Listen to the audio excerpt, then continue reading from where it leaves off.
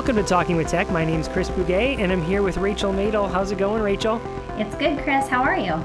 Good. We are recording this on the week after Thanksgiving. So we're in between Thanksgiving and the winter breaks that'll be coming up in the school area. So what'd you do for Thanksgiving? It was really low key. I actually was on the East Coast and I had dinner with my mom and my brother. And I have to tell you, Chris, I had the best stuffing I've ever had in my entire life. And I'm not even like a big stuffing person. Like, I'm not even like, oh, stuffing. I'm like kind of like, oh, soggy bread. Like, no, thank you. But this stuffing was so good. My brother like hit a home run. He hit a home run with the stuffing. Oh, he made it. He did. Oh, man. I want to know more about it. I mean, you need to send me the recipe, or at least hook me up with your brother so he can tell me about it. In fact, let's have him on the podcast. Let's have him do an episode. It's now Talking with Tech, the cooking show. Listen, as long as he makes me stuffing again, like, we'll do whatever we need. Yeah, it was just like so good. And my brother is really good at cooking, and he has this way, like, there's foods that I don't even like cheesecake is I'm not a big fan of cheesecake. He makes the best cheesecake I've ever had in my entire life.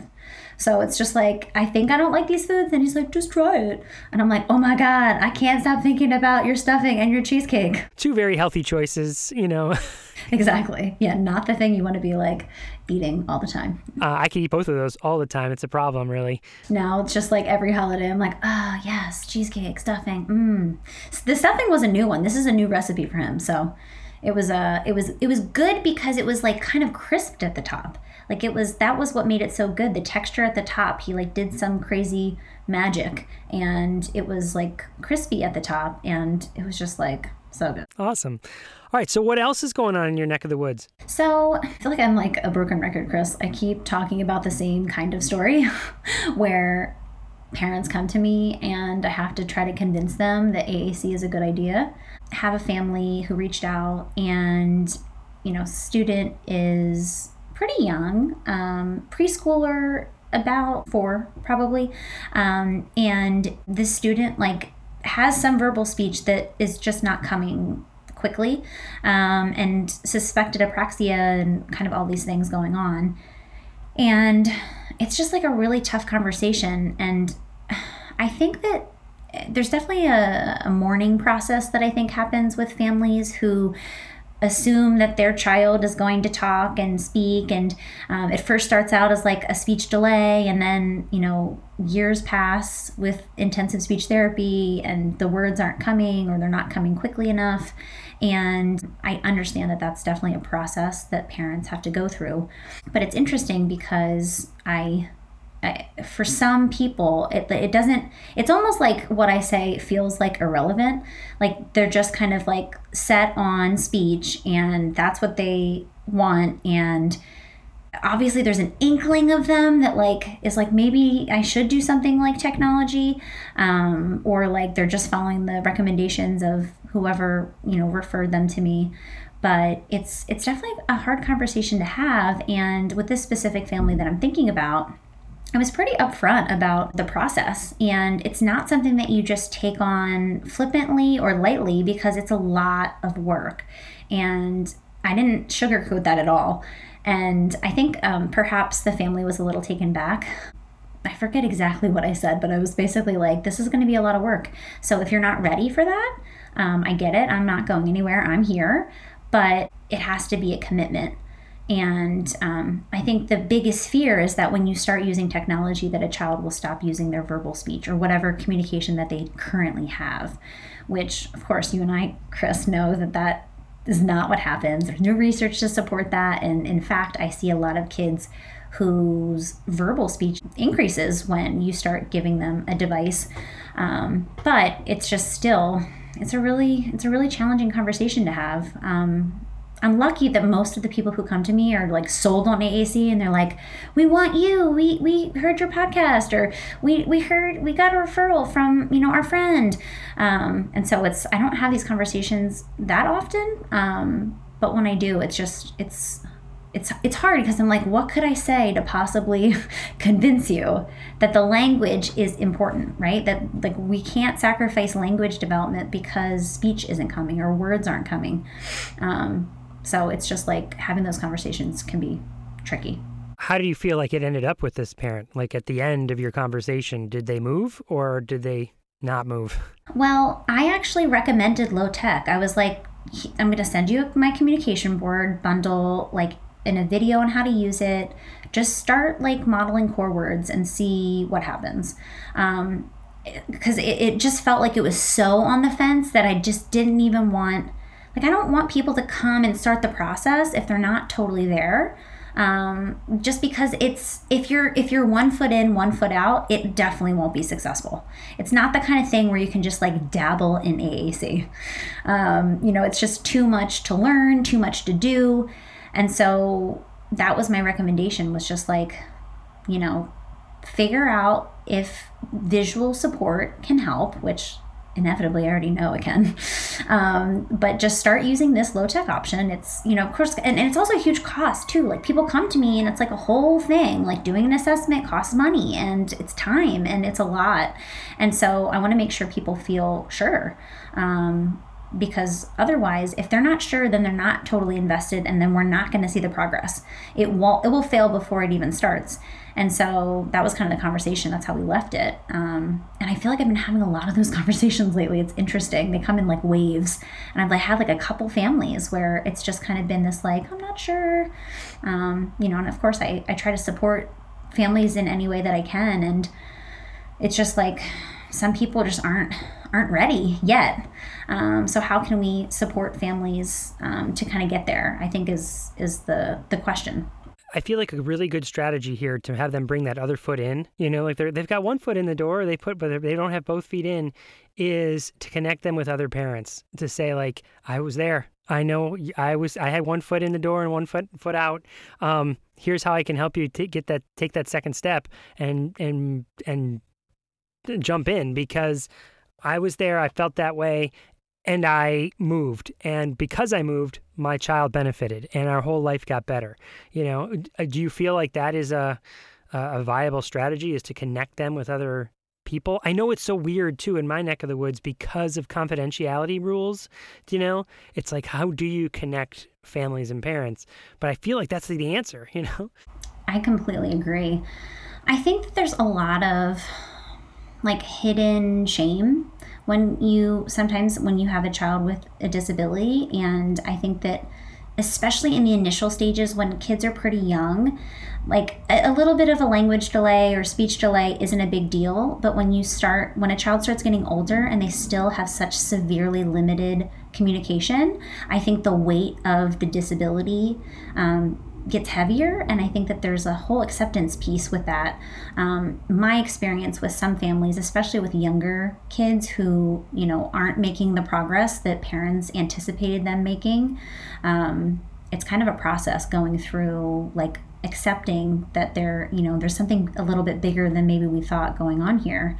And so I think because of that, families or parents tend to isolate themselves, which, as we know, is not the move, right? That's going to make it worse. But I don't find that they're super open or receptive to kind of joining the special needs community, because they didn't anticipate, having a child with special needs. And I think that's the acceptance piece, right? Like, because the weight of, hey, we're going to use a device to talk. I think that's what people have a hard time kind of sinking their teeth into and like accepting. And so I think that kind of goes along with like the community piece, right? They're kind of resisting joining that community, accepting that like that's where they're at or that's where their child is at. So it's tough, but I completely agree. I mean, that's how we know like things will get better, but like you have to kind of take people for like where they're at, and sometimes it's just a slow process. A strategy I've used with certain family members that has seemed to work for me is bringing up that notion of the least dangerous choice or the least dangerous option. And so the idea is, well, we're going to do something.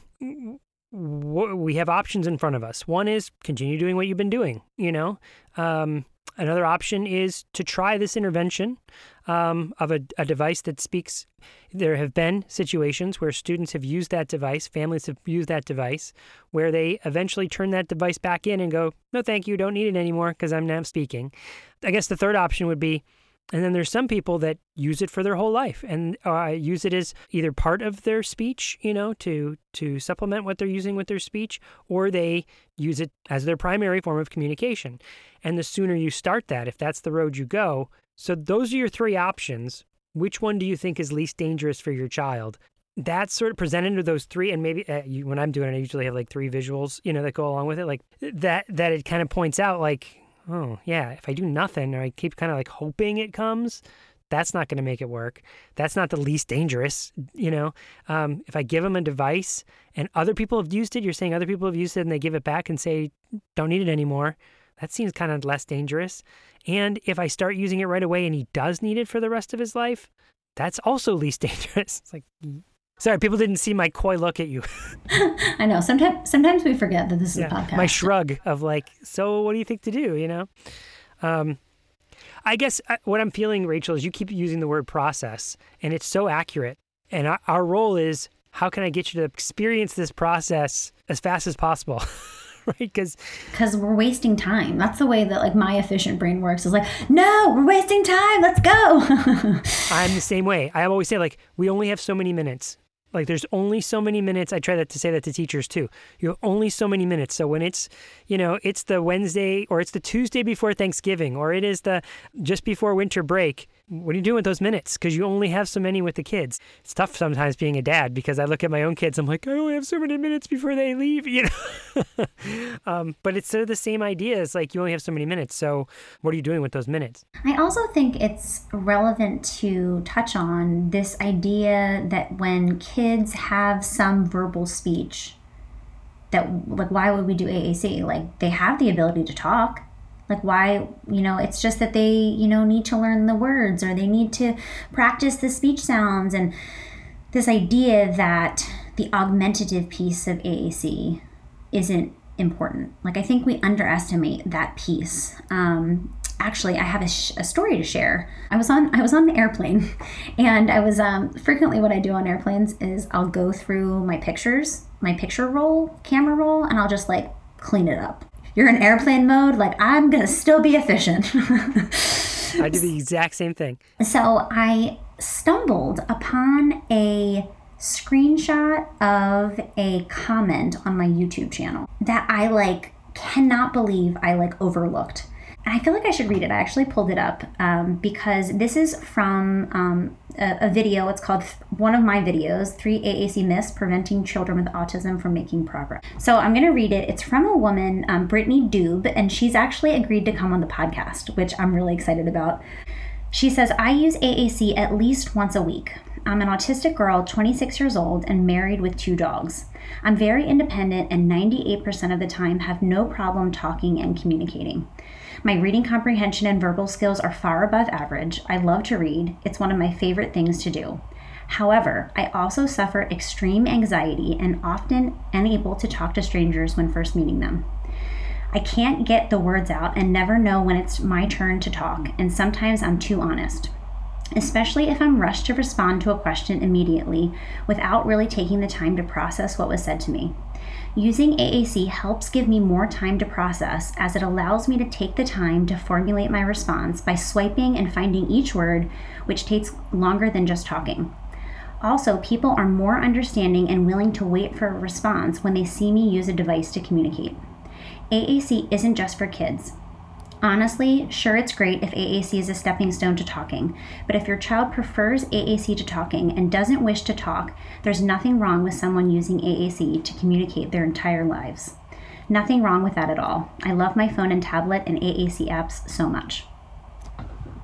I feel like if I drop my microphone, I didn't say it, but come on, I thought that was a perfect example of how we need to really embrace the augmentative piece of AAC. Because, she said it for herself. 98% of the time, she's fine. She uses verbal speech. But for that 2% of the time, she needs AAC. And I'm sure it's like that with many individuals. So it's just like, I want every parent who I'm trying to convince, like, who, whose child has some verbal speech and especially has a diagnosis of autism, I want every parent to read that. I think I'm going to make a blog post or something so I can just be like, check this out. I mean, obviously we're going to have her on the podcast, which I'm super excited about. But it's just like, come on. I feel like she would be best friends with Alyssa Hillary Zisk. Like if you go back and listen to those episodes, Alyssa's saying the exact same thing or very similar, right? So picture this. Are you familiar with a radar chart or a spiderweb graphic? Have you ever seen those before? They're a tool that I use actually in my previous book that I've used talking about assistive technology skills, and I feel like AAC could be represented in that same way. So picture this graphic of a spider web, okay? And there's different points, at the top the spider web comes to a point, and then over to the if you're going northeast there's a point, and then to the west there's a point, but there's layers of spider webs in between. So in the center of this thing, it's like, what is this graph representing? It's when I use AAC.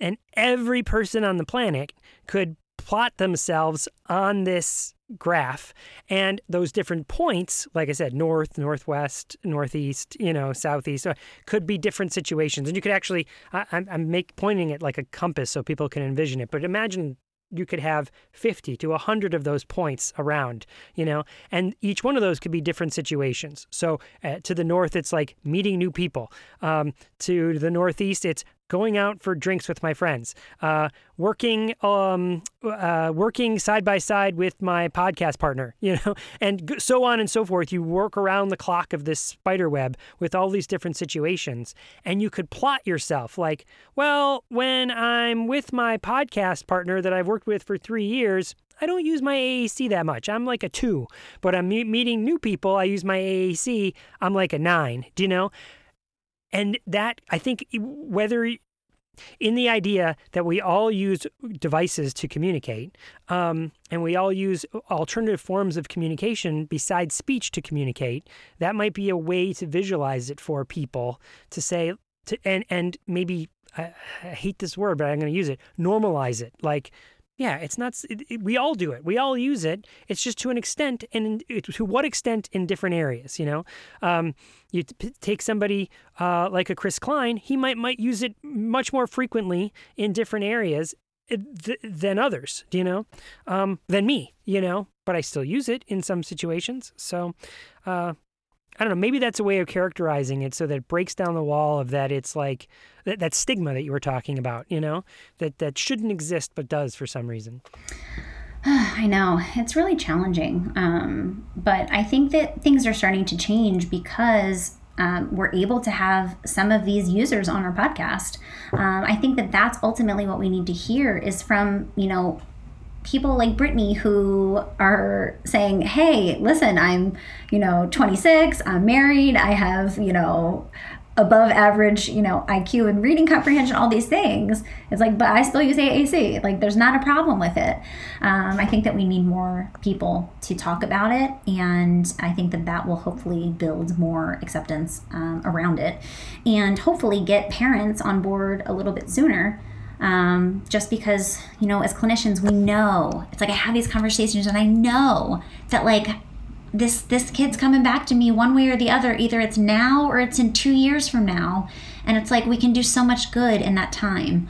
But again, it's like you have to respect the process. And it's like you can tell people till you're blue in the face, like your clinical recommendations and your opinion. But ultimately, people have to go through the process. So I'm just trying to finesse how I have these conversations and the kinds of things that I say that can really encourage people to adopt AAC sooner versus later.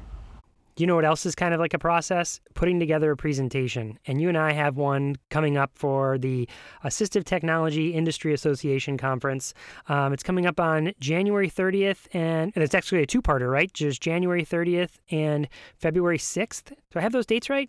Yep, and I believe it's at 12 Eastern Standard and 9 Pacific Time, if you're on the West Coast like me.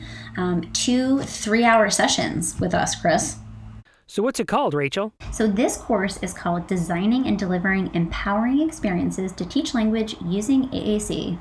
Our special sauce, Chris, that's what we always talk about, and I'm really excited to put this together, and I'm really excited for people that decide to join us. Yeah, absolutely. So you can sign up by going to bit.ly/TWTATIA21. Again, that's bit.ly/TWTATIA21. Yeah, I'm really pumped for this, Chris. I feel like we're going to share all our best resources. I'm sure we'll talk about coaching because that's our jam, clinician and parent coaching. And of course, share a lot of tools. I feel like we're also known for that, Chris, is like lots of good tools to use in your therapy. Absolutely, to make it fun and empowering and make it something that people want to do rather than they have to do. You know? Speaking of coaching, Chris, today we had the opportunity to coach actually our audio engineer for this podcast, Michaela. She came to us with a question and we were like, wait. Would you be willing to be coached on air for the podcast? So it was a really great coaching experience that we had with her.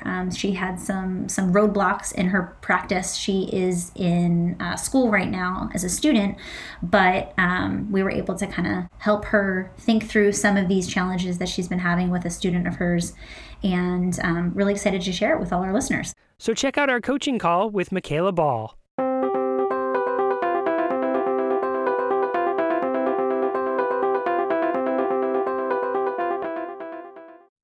Hey there! If you love listening to this podcast, we would be so grateful for your support to keep it going. By becoming a Patreon member, you can not only help us cover the cost of this podcast, but you can get some really great bonus content as well. We post video tutorials, behind-the-scenes recordings, and bonus segments from our interviews. We would love for you to join us by going to patreon.com/talkingwithtech.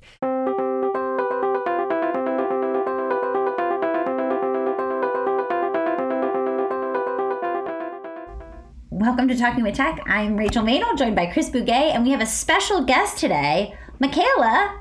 Michaela's our audio engineer. How you doing, Michaela?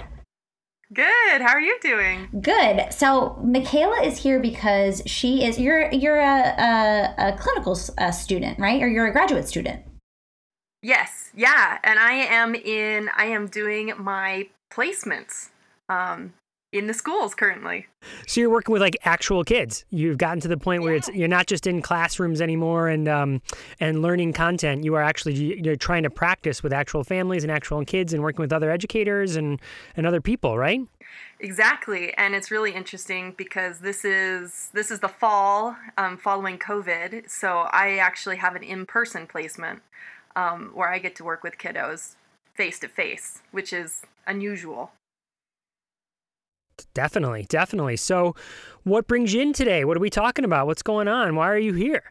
Well, I have questions. I've been working with several kiddos. I have a couple of nonverbal kiddos, and we've been using a variety of AAC, but I have one kiddo specifically who has been giving cough drop through the district. That's kind of what our district does.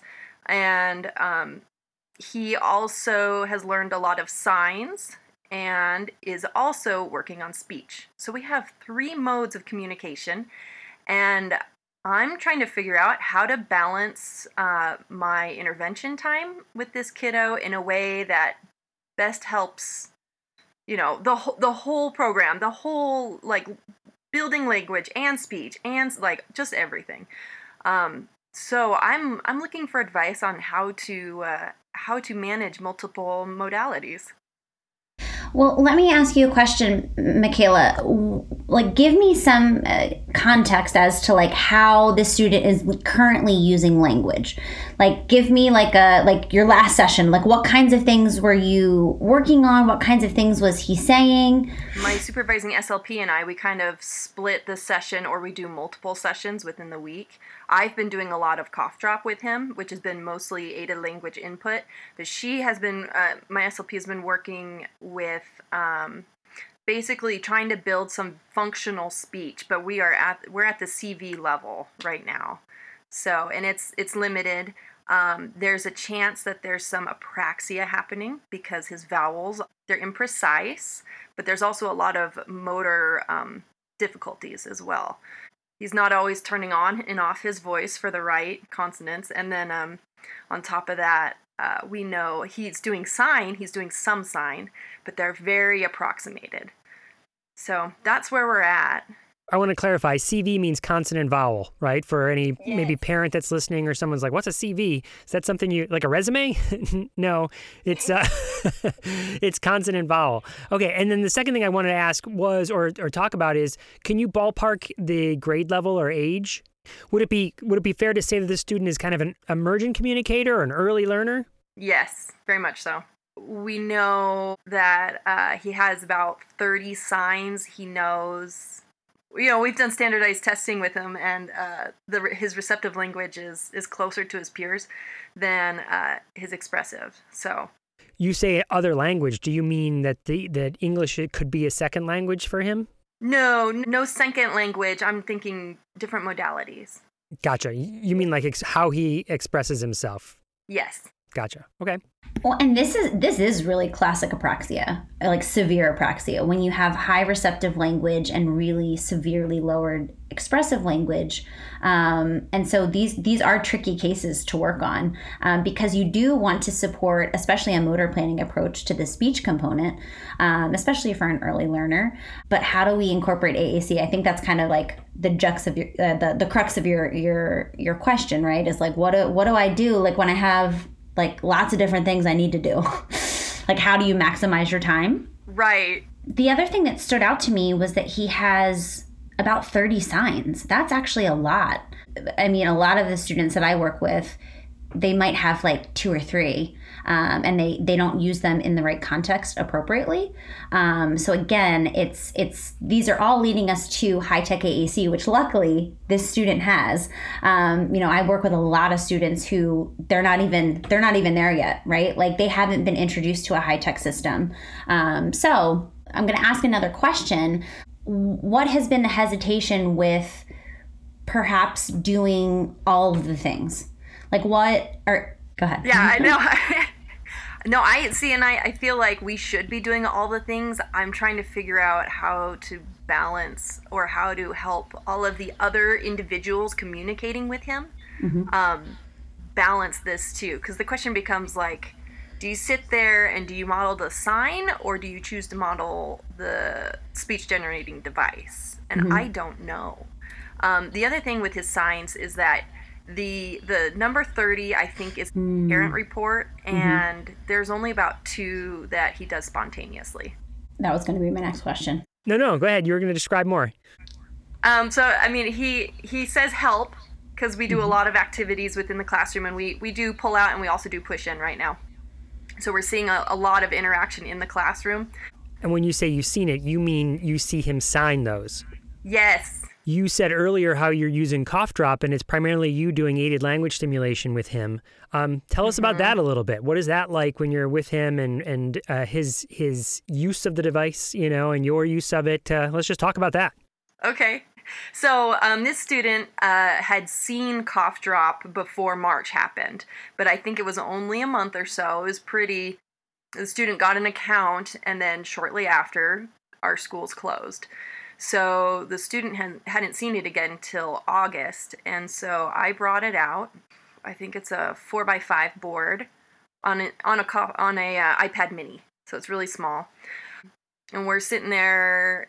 I'm modeling a few things, and I think I was modeling in and on at snack time, and the student kept going up to the corner where no is. And like not touching it, but just pointing to it like no. And he would go back and do his thing. And it was really kind of funny because I'm like, I'm pretty sure you're telling me you don't want to do this. So that was the first week. Okay. But since then, we've changed some voices on it to a little boy voice. I actually used my 3-year-old son. He just sounds adorable. And then on top of that, we've had other students show engagement in the device. And suddenly, this kiddo, he was interested in it. So we've gone from him pointing to the corner where it says no to he's been pressing, I think it was want, all done, on. So he's definitely exploring it and using it a little bit in these very sit down situations where I've done aided language input, which is at the table with the our small group of like 4 or 5 kiddos. Yeah, that's been cool to see a progression there. I have another question. If we're thinking about this student, we have some verbal approximations, we have some signs, we have the device. What would you say the student's primary mode of communication is spontaneously on their own? So far, it's not the device. Okay. I would say it's pretty equal between the 2 signs and then the him using his voice. Oh, can I jump in and ask, if he was hungry, what would he do? Not so much gestures. There's joint gaze. So if he would like the food that's in front, he'll be looking at the food and then looking at the teacher, and then he might look over at me, and whoever he knows will help him, or he might reach for it to try to get it. But I think it seems to me like speech is hard. Totally. It is. Yes.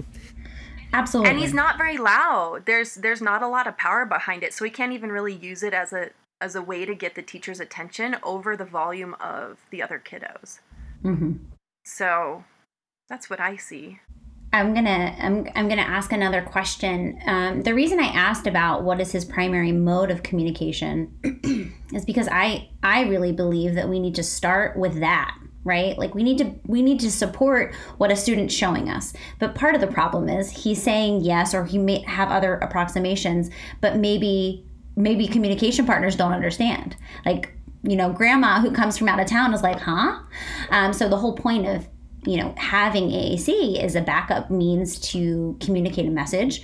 And oftentimes, sign and speech are easier because a child has an idea and they try to communicate it fast, right? And so AAC is kind of this extra thing. But of course, it's an extra thing, but once kids get used to it and start using it and see everyone else in their, environment using it, it becomes more commonplace.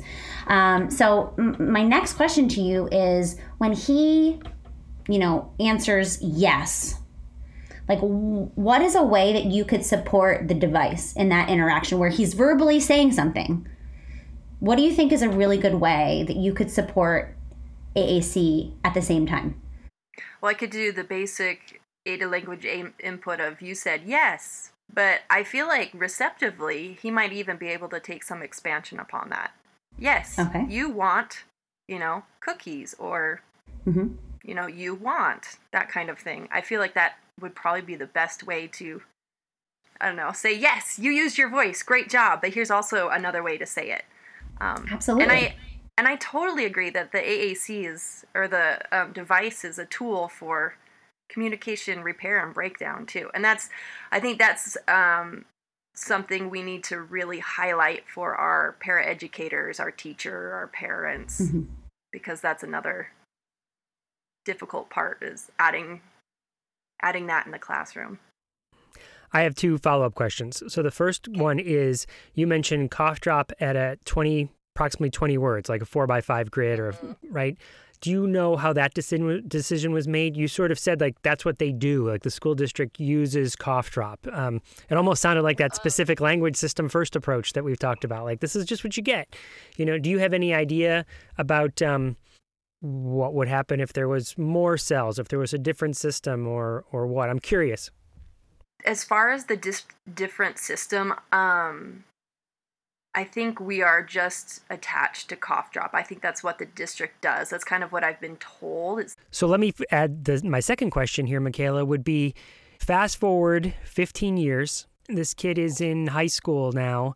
What do you envision his communication system to look like? When I say system, I mean the AAC, the sign language, the verbal. What do you envision that to look like? I'm hoping that he has some functional verbal communication, like yes, no, help, stop, some real self-advocacy kind of stuff. If there's more than that, that's awesome. But I don't really foresee there being a lot more, just based on the motor difficulties. As far as sign language, I'm hoping that that the kiddo can use all those signs. But my concern is in 15 years, I mean, the kiddo's not necessarily joining the deaf community. So he's going to run into communicators that don't know sign. So on the device end, I'd like to see like an 84 cell, something like LAMP. It's got quite a wide variety. It's very robust. This kiddo, I know he knows his letters, so I'm hoping there's also the ability to type. I worry that the support is not there to get there. Mm-hmm. Does he have fine motor issues? Yeah. Okay, which is why probably it's a 4x5 grid. Yeah, and it's also on an iPad mini, so it's like the smallest screen possible. Curious why the iPad mini? I mean, this is a little bit of a tangent, but I feel like I'm going to circle back and talk about why I think it's relevant. The district didn't have a full-size iPad available, so it's an iPad mini, and they just got funded to buy full-size ones, like 2 days ago. So it will change. So it's just a funding issue. I mean, these things happen. We're not always working in like an ideal situation, unfortunately. The reason I brought that up is because as much as we possibly can, and I think what Chris was alluding to is, what do we want in the future? Because we should reverse engineer it, right? With a robust system, with thinking about motor planning, especially for a student who has red flags for apraxia. We know that motor planning is a challenge, at least, oral apraxia, and potentially with fine motor issues, there's all different kinds of apraxia happening. So that's important. But the other thing I'm thinking about is, we're asking this student to do an extra thing. And if that extra thing is hard to navigate, he's less likely to use it. And if that extra thing is hard to navigate, communication partners are less likely to use it. And so I think that the conversation is important because it's not just about, it's not always just about the long-term goals. Obviously, we want to think about that when we're setting up a student with a device because we know they learn the motor plans. And if we have to change the grid size down the line, then we have to retrain all those motor plans. Now, sometimes we don't have a choice. It's like, okay, this is the absolute smallest size icon that this student can successfully and independently activate on a device. But I find that sometimes we're not doing due diligence in our assessments to figure out really like what can a student activate when they're motivated. That's the caveat, like when they're motivated. Yeah. Because I've worked with students that their fine motor skills are like, and I'm kind of like, I'm not sure if this might be a little too small, but I really want to try to get as big a grid size as I can. And kids learn. Their fine motor like improves as we set that expectation. So anyway, this is a little bit of a caveat to talk about the way the device is set up, but I think it's relevant because sometimes the way the device is set up is what is the roadblock. It's like, this feels like a lot. I can't do this.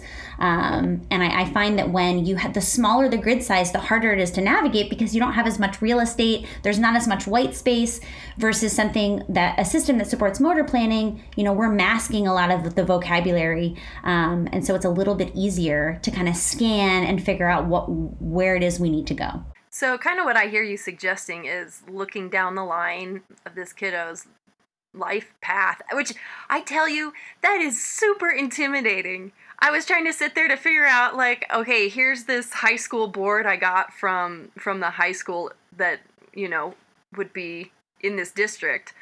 And it's like, I don't know, it's got 60 words on it. I'm like, how do I get this down to 20? I don't even know. That was so hard. And I feel so guilty picking. Well, if that makes sense. I don't know if you guys have had that feeling, but I'm just like, this is like the most difficult task. Let me ask you about that. Let's dig into that for a second. I heard you say that the student has a much higher receptive than expressive, right? Which is not atypical, right? That is the majority of kids that I know, right? It's very rare that you find the opposite, where someone has higher expressive and less receptive. So that's kind of typical, is that you have a student that has a higher receptive than expressive. If that's true, right? Could 20 words actually be limiting to him. Meaning, yes, we have the fine motor difficulties, so we need maybe a cell size that is appropriate. But to Rachel's point, I'm not sure we know what the cell size is that is appropriate because we've only maybe tried one cell size.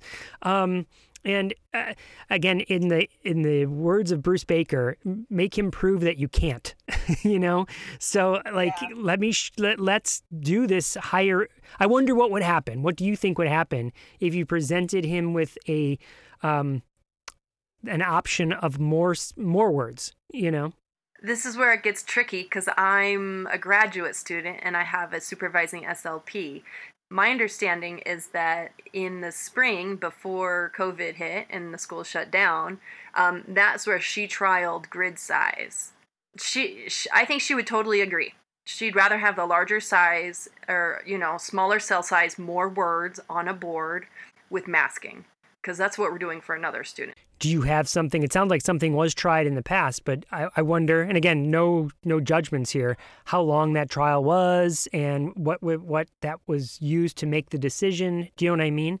Oh, totally. And based on these kiddos' age, a lot can change in 6 months.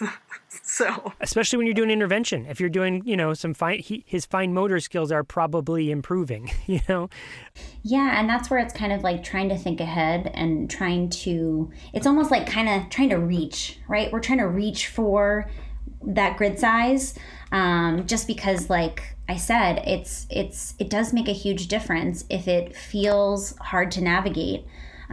Kids don't want to do it. Adults don't want to do it. Most people who come to me in my practice, they already have a device and they're like, it's not working.